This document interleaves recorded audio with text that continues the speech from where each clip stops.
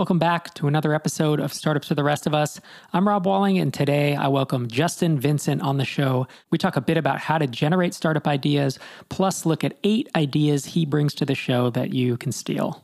Justin and I had a great time talking through these ideas. He had sourced them from a few mastermind friends of his, as well as his own brain. He has a tendency for coming up with ideas. I really enjoyed our conversation. If you don't know of Justin, he is the co-host of the Tech Zing podcast. And he also, last time he was on this show, was running Nugget.one, which is a community for early stage founders, as well as a bunch of business ideas, 4,000, he tells me. I thought it was like 800, but 4,000 different business ideas that he had gathered over a few years. He is no longer focused on that. He's moved on to a new idea, which we will talk about in the show. So let's dive right into our conversation about generating startup ideas.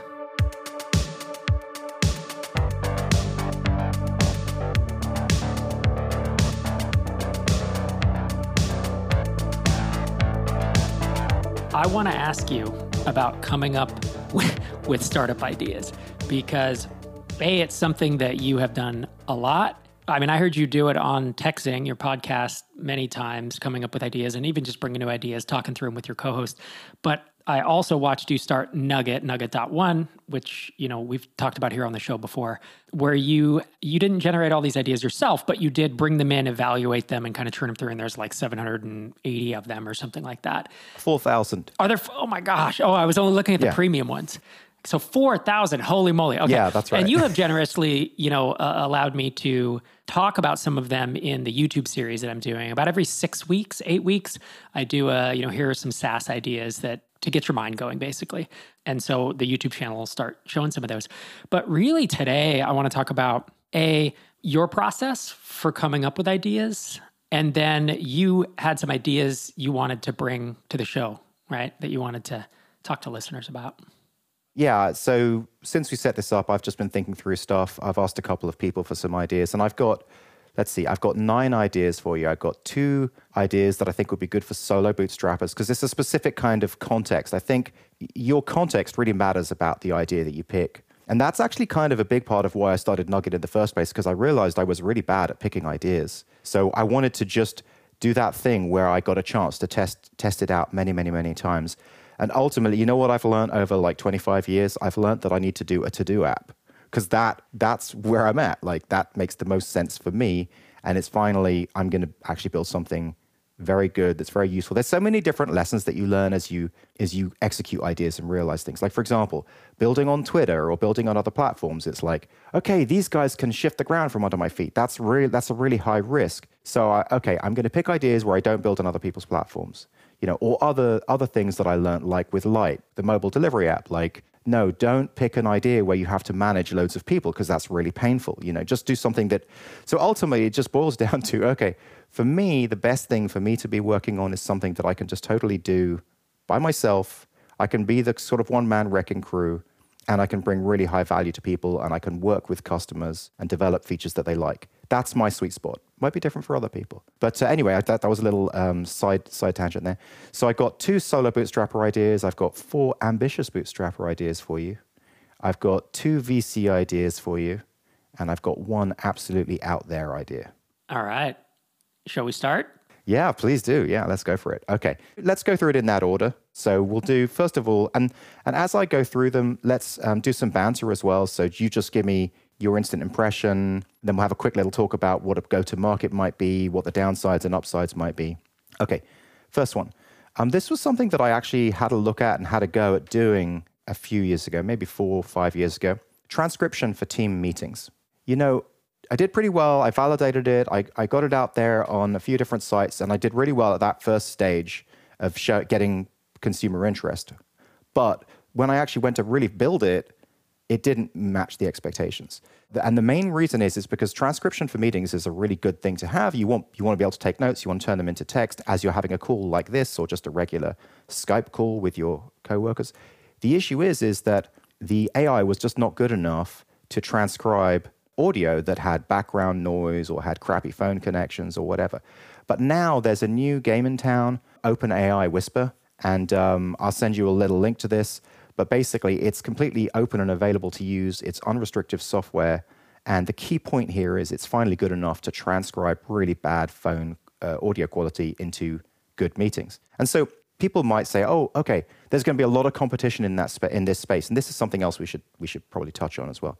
Competition doesn't matter, in my opinion, when you're talking about the beginning of seeding something.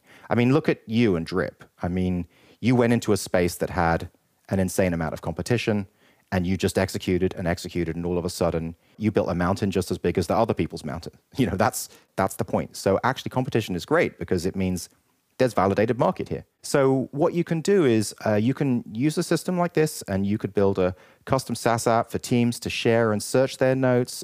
They can maybe comment on transcriptions. They could share transcriptions, export them.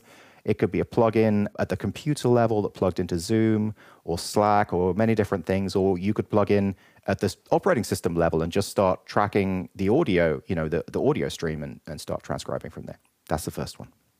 All right. So my first question to you is, who needs transcriptions of their meetings? And the reason I ask is I have this thing called the 5 PM framework where it's 5 Ps and 1 M. It's like the problem, the purchaser, the pricing model, the market, product market fit, or product founder fit, and the pain to validate it. And it's just a mental framework of thinking through its idea evaluation, right? Just a checklist of a bunch of questions and stuff. I've talked about it 8 episodes ago or whatever.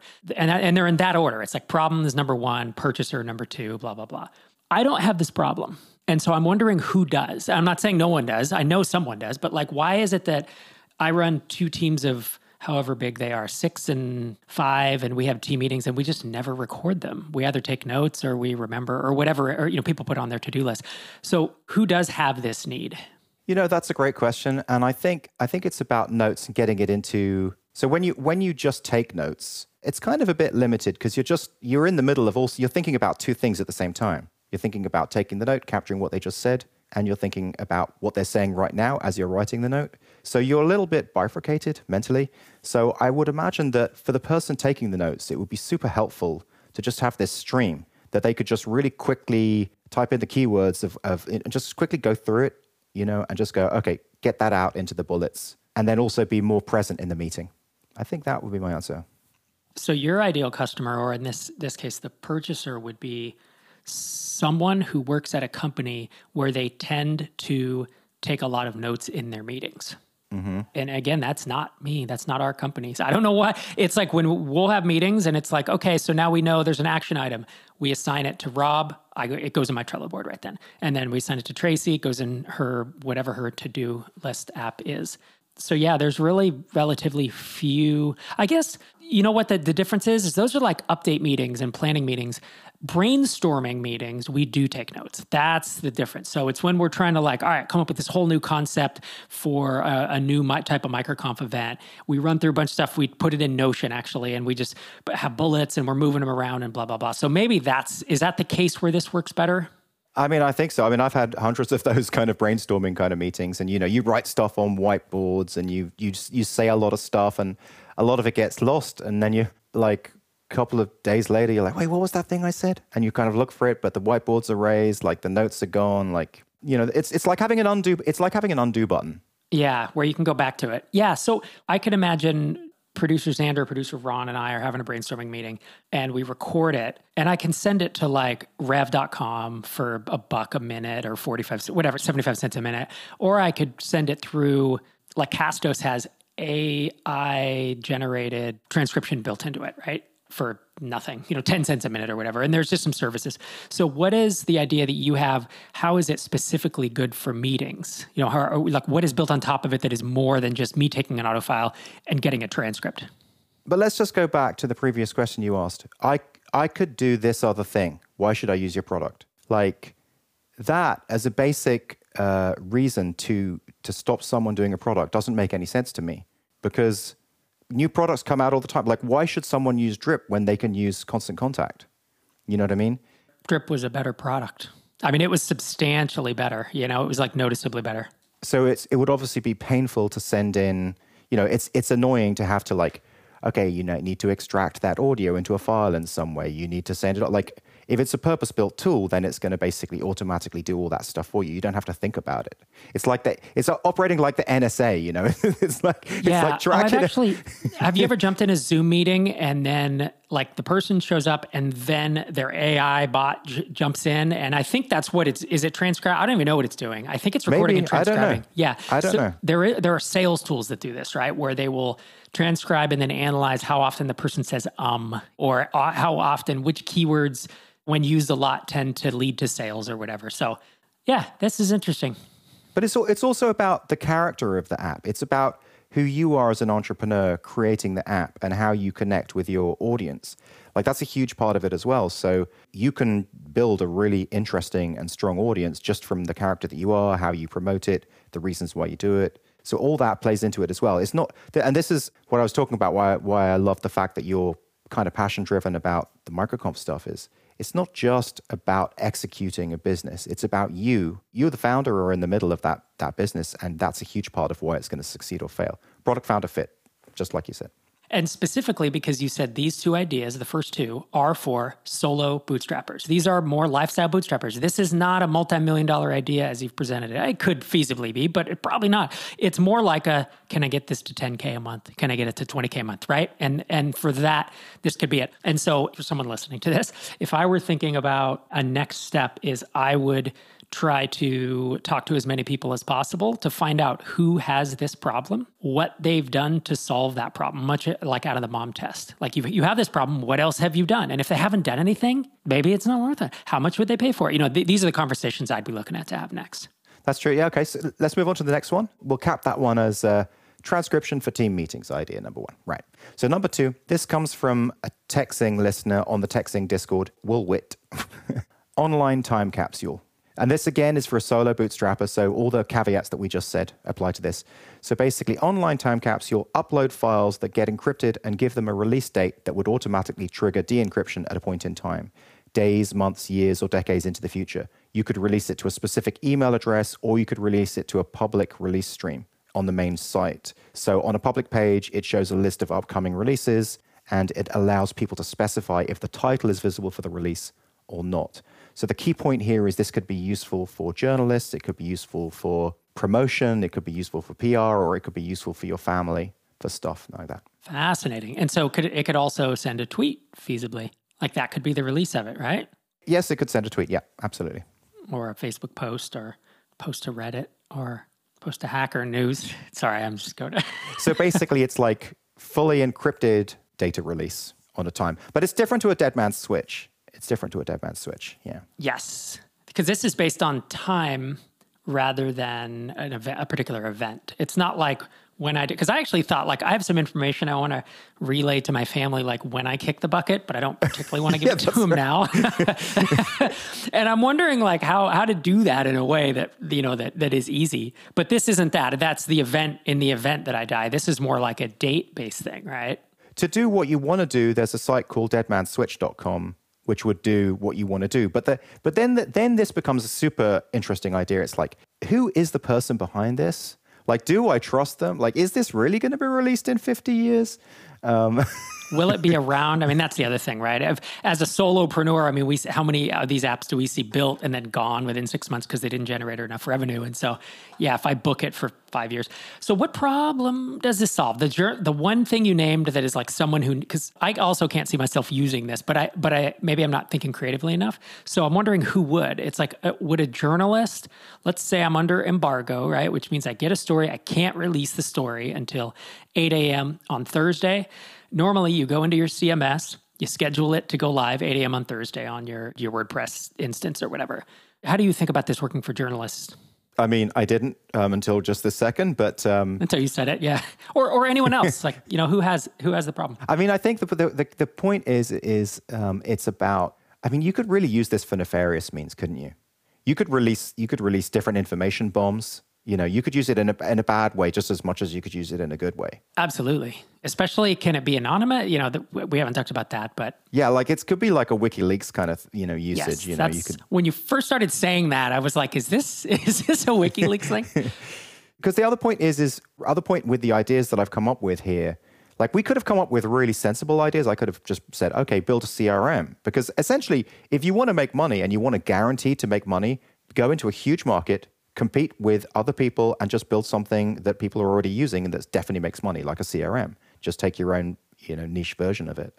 But the problem is that's kind of boring to talk about on a show. It's boring, and it's also the table stakes now are very, very high. To build Drip today, years of development as a solo developer that you cannot get anyone to sign up. So those are amazing markets if you have funding or if you have, multiple people working on it. But yes, these ideas are certainly less boring than just talking about that. So yeah. Let's look at our next. You have, 3 or 4 for the more ambitious bootstrappers? I've got 4 ambitious bootstraps.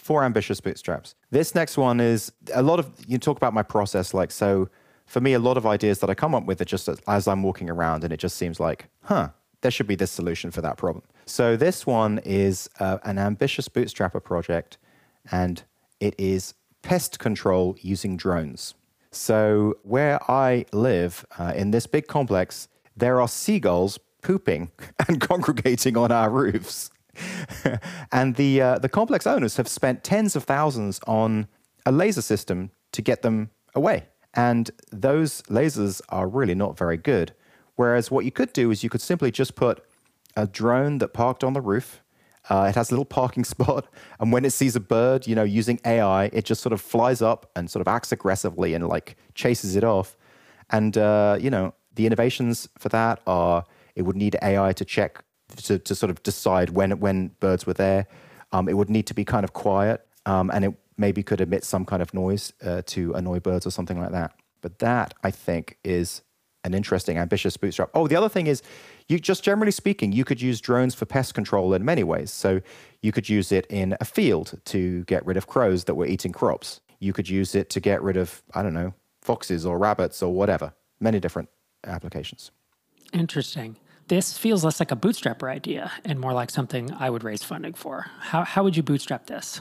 Well, because you've got so many builder kit drones these days. It's not super expensive to do that. You've got so much access to AI stuff, data modeling and stuff like that.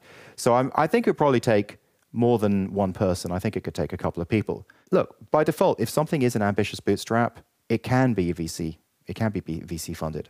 But, the problem with VC funding is, as you know, you gradually lose agency and control of your business, and you lose more and more percentage of it, and you end up working for someone else. So what would be nice if you were going to do something like this would be to try not to get into that position. So obviously the problem is obvious. What you're saying is pest control. I used to live in Temple City, and there were these parrots. You know the parrots. I'm sure you've heard them. Yeah, they're very loud. Yeah, we get them in Pasadena, yeah. Yeah. The rumor is they escaped from somewhere at some point, Arboretum at some point, and they've bred, and they're these wild parrots. They're so obnoxious. So I think the problem is pretty obvious. And you're saying this is not a hardware play. You don't make your own drones. It's a software play. Is that right? I'm saying it's a holistic play. You know what? Obviously, as something scales, you get better. You bring more stuff in-house. I mean, that's what Elon Musk shows us. If he's proven anything, it's over time to become more and more successful, bring more stuff in-house. But yeah, in the first place, you buy, you don't build. So you sort of cobble the pieces together, and then you just work out. Because when you get deep into a problem, the list problem as I'm doing this text editor thing, the deeper you get into it, the more revelations you have. Holy crap, if I do this kind of thing, I could make it amazing, because of these little granular tweaks. Well, that's what, any startup's like. And I think this would be like that. The components would be the hardware. You'd need to get the good hardware to do it. You'd need to have a good AI to do it. And there's a charging station, and just it needs to be quite autonomous. That's another kind of point about it. That's the thing. I agree. I see the money in this one not being in selling to individual apartment complexes, but in going to facilities, let's say a campus, Facebook campus in, is it San Jose or Campbell or wherever they are, and they have all these buildings, and that they have bird problems and pest problems and whatever, and selling to it. You don't start with them, right? Because that's a big sale, but you kind of get your proof of concept going, and then you figure out people. I'm even thinking when I'm around Europe and we're going Italy or France or whatever, there's just all these pigeons everywhere, and they have all these spikes that look ridiculous and don't actually, the pigeons still land. Exactly. Right? So there's like in those public squares and all that. It could definitely be a VC. I mean, it could definitely be a VC idea grow at a very fast pace, and it could be, a massive business. And it's not just the birds thing. It's also farming. Like, you know, for organic farming, think about that. One of the hardest things about organic farming is like not using pesticides or whatever. I don't know, whatever chemicals they use to keep things away. Yeah. This one's interesting. I do think if I were to do it, I would raise money right from the start. I would not try to bootstrap it. Not saying you couldn't. I just think when you bootstrap, you go slower because money in your personal life saves you hours. Money in your business saves you years. And so this is one that is probably inevitably going to happen, I think. Like this is just going to be a thing. So I need to get there faster. How fast can I get there? By raising money, right? So just to what you just said, this is inevitably going to be a thing. I mean, that's true with pretty much any idea. You know, if it's worth any salt, it's going to be a thing. So just another reason why I get kind of irritated when people say, "Oh, you can't do it because of this and because of that." Okay, next one, pre-recorded live interviews. Here's an example of it. I mean, I think it could be used in multiple ways. And this one comes from Jeremy Noonan, who you matched me with in my mastermind group, who I really appreciate. I've got two great people in my mastermind group, Chaz and Jeremy. Awesome. Microconfmasterminds.com. Yeah. So screening job applicants with pre-recorded questions, but getting live answers. So the key point here is applicants go to a page. You can talk to them by text or you can talk to them by video in a pre-recorded way and then ask them questions. And then they respond to the interview, but they don't really have time to go away and Google it or whatever. So you can get their sort of a moment of thinking answers, but you can do it at scale. So think about like, you could really scale the applicant inbox review process. You can get way more than just a resume. For example, let's say you wanted to create a really deep pre-qualifying applicant funnel for developers. You know, the first one could be like simple resume level, just ask some basic questions. Then the next one gets deeper on technical stuff. And so you can get those higher quality candidates in an automated, scaled way. You know, and there's a lot of different customers for this. Like customers could be companies, customers could be agencies, many different customers. That's interesting. So you're saying me as the interviewer, I would pre-record 5 different questions of tell me about yourself. What are your biggest strengths? There would be better questions than that. But I record those individually and then they would be in an interface like QuickTime or Loom, or I mean, it's obviously a built interface, but they basically, or almost like a Zoom thing where it comes out. Yeah. That's interesting. And it's live. And so the other thing is, by the time the staff, because think about how much time is wasted just getting to the right people. So by the time your staff, you're really good people who work for you, who are expensive, by the time they get to see anyone, they've got a show reel to look at. They've got a show reel, you know? So that just helps everyone in every way of that hiring process. Yeah, so there's something I like about this and something I don't like about it. And the thing I really like about it is the efficiency, like you said. I love async. Oh my gosh, I want my whole life. I wish you and I could record this podcast async because just finding time on both of our calendars, I guess you and I are probably an exception because we actually have pretty open calendars, but a lot of times I'll go to try to record a podcast and it's like, well, the next time we can do it with a busy person is a month from now. And it's like, ugh, I really like async. So I like those things. Couple things I struggle with this is I think as a candidate, I might feel like this is like the dystopian future. 1984, like cattle call, like really couldn't even take the time to chat with me. Like that's the, there's always the charitable view of technology and the uncharitable interpretation is like, woof, big tech just putting me through a process, inhuman. So I think that some people could feel that way. Let me just say, so that could be set up with expectations. That could be sort of kind of managed through expectations. And even the person asking the question could say that. And by the way, just so that everyone knows, on every idea, I'm personally undecided at every point until I see it's successful. Yeah. So I'm not pitching it as like this. I definitely believe in every idea. I don't know. I mean, I'm in the same position as you. I'm sort of like, yeah, but I think it's interesting. Yeah. Oh, totally. Well, that's why it's helpful for us to play the opposite side. I mean, sometimes on this podcast, I will literally play devil's advocate where I am saying things that I don't agree with because because if we both agree, it's not that interesting. Right. So I'll come up with a pro, you can come up with a con. I don't have an issue with that. I know that when we've tried to have developers record a 60-second video of just like, tell us, and like, we'll get very few applicants because developers don't want to. Other roles like sales, customer success, people who are more used to being on camera don't have as much of an issue with it. So I do think there'll be a hurdle. And maybe this is better for certain roles. Maybe it's just audio.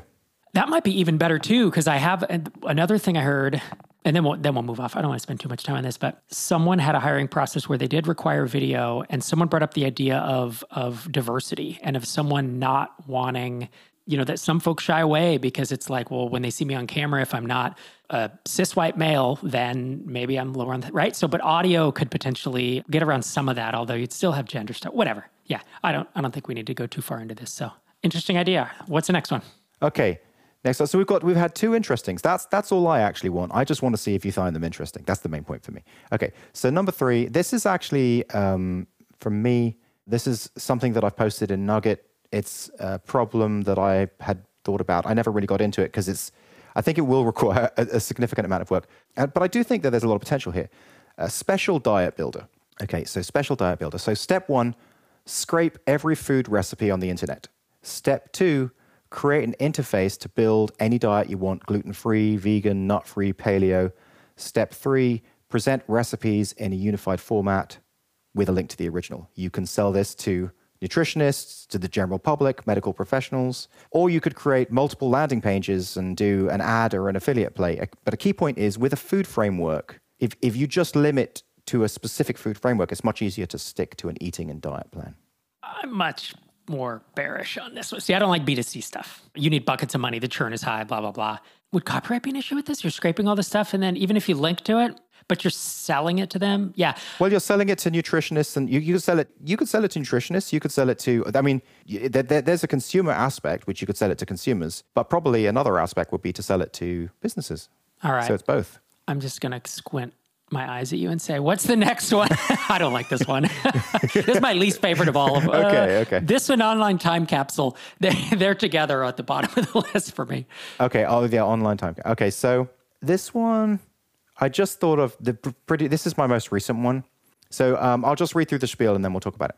Casting director, talent finder. This is one of many possible ideas that there are for things like Midjourney and DALL-E 2. But it's just something I've been thinking about a lot recently because there's so much of it out there. I've seen some blogs recently where they imagine what cartoon characters would look like in real life by working them up in DALL-E or Stable Diffusion. And the end result looked like real people and very well done. And I've also seen how easy it is to create people's faces based on a description. So what I was thinking is you could build a system for a casting director, talent finder, like a SaaS solution, essentially would have 2 steps. 1, generate the face that you are ideally interested in for your project. So you go through your whole project, you develop all the faces. And then step 2, basically use facial recognition to search through IMDb and all the different talent websites where actors are available, and then sort of pull them back. So some notes about this. The movie business is all about the look. That's the primary driver of talent search. This would increase the number of close matches for casting directors significantly and save them an insane amount of time. It's a nice B2B revenue model. It could be sold as 2 separate products or plans. Number 1, the ability to build the face, and number 2, the ability to find the actors. The key point here is it could save hours of legwork and get better results.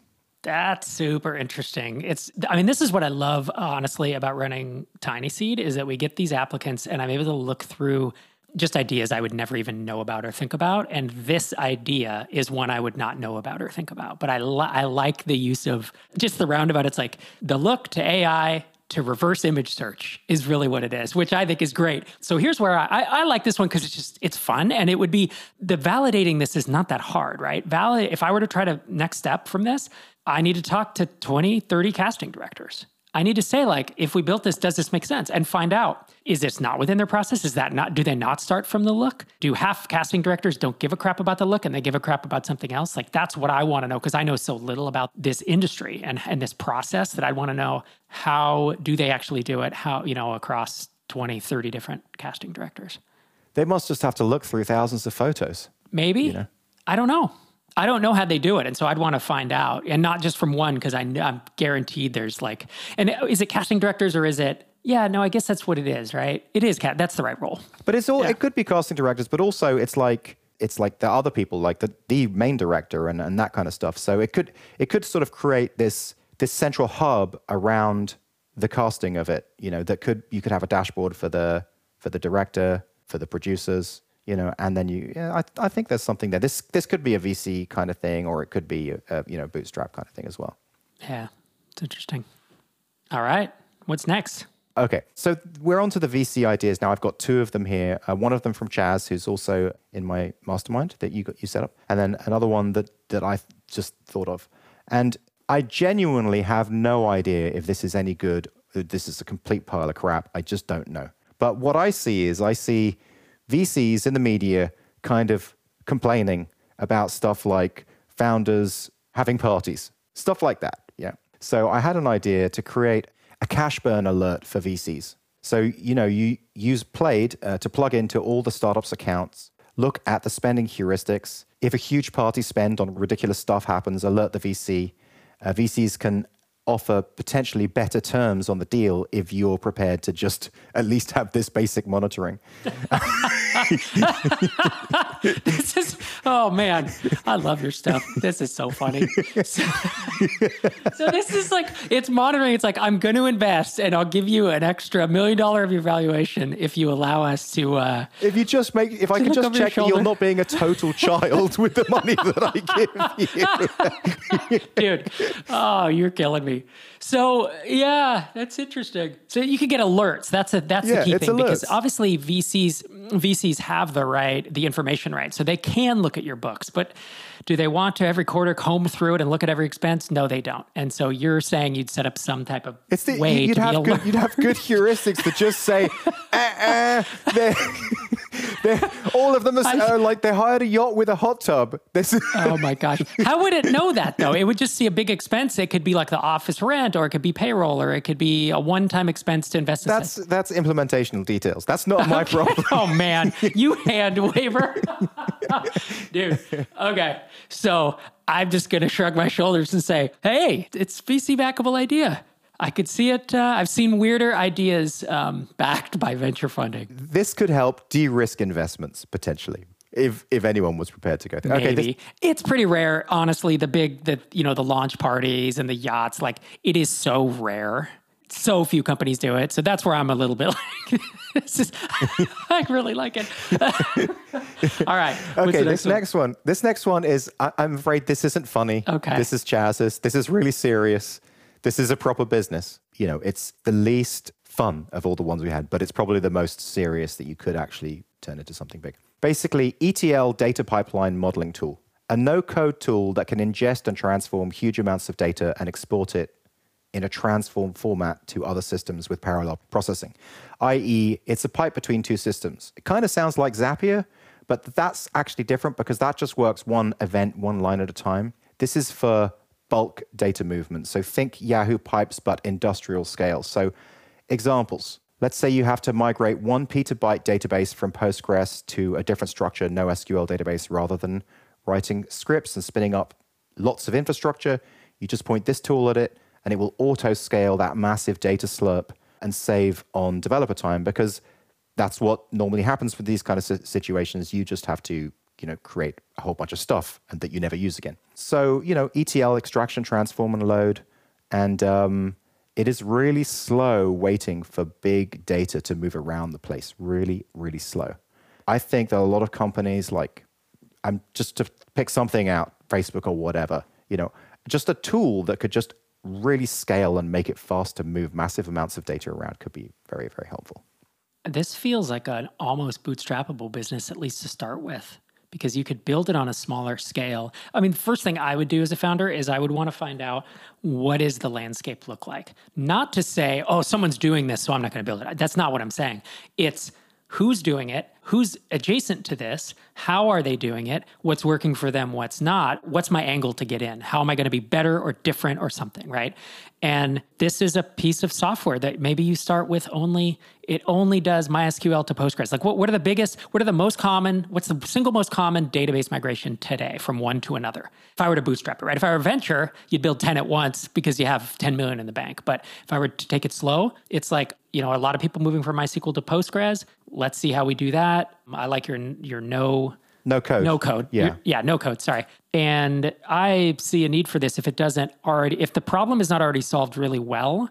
This is a fascinating idea. And I could see it both being bootstrappable and VC, because this is one where you could make enough money to make it make sense even at a small scale versus some of the other ideas. A lot of VC ideas, they don't work at small scale. That's the point of them, right?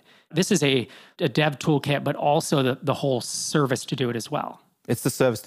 But let me just, I'll play a little devil's advocate about this one. I was sort of thinking about, because I've done these kind of things a lot, as a developer of 25 years building big systems.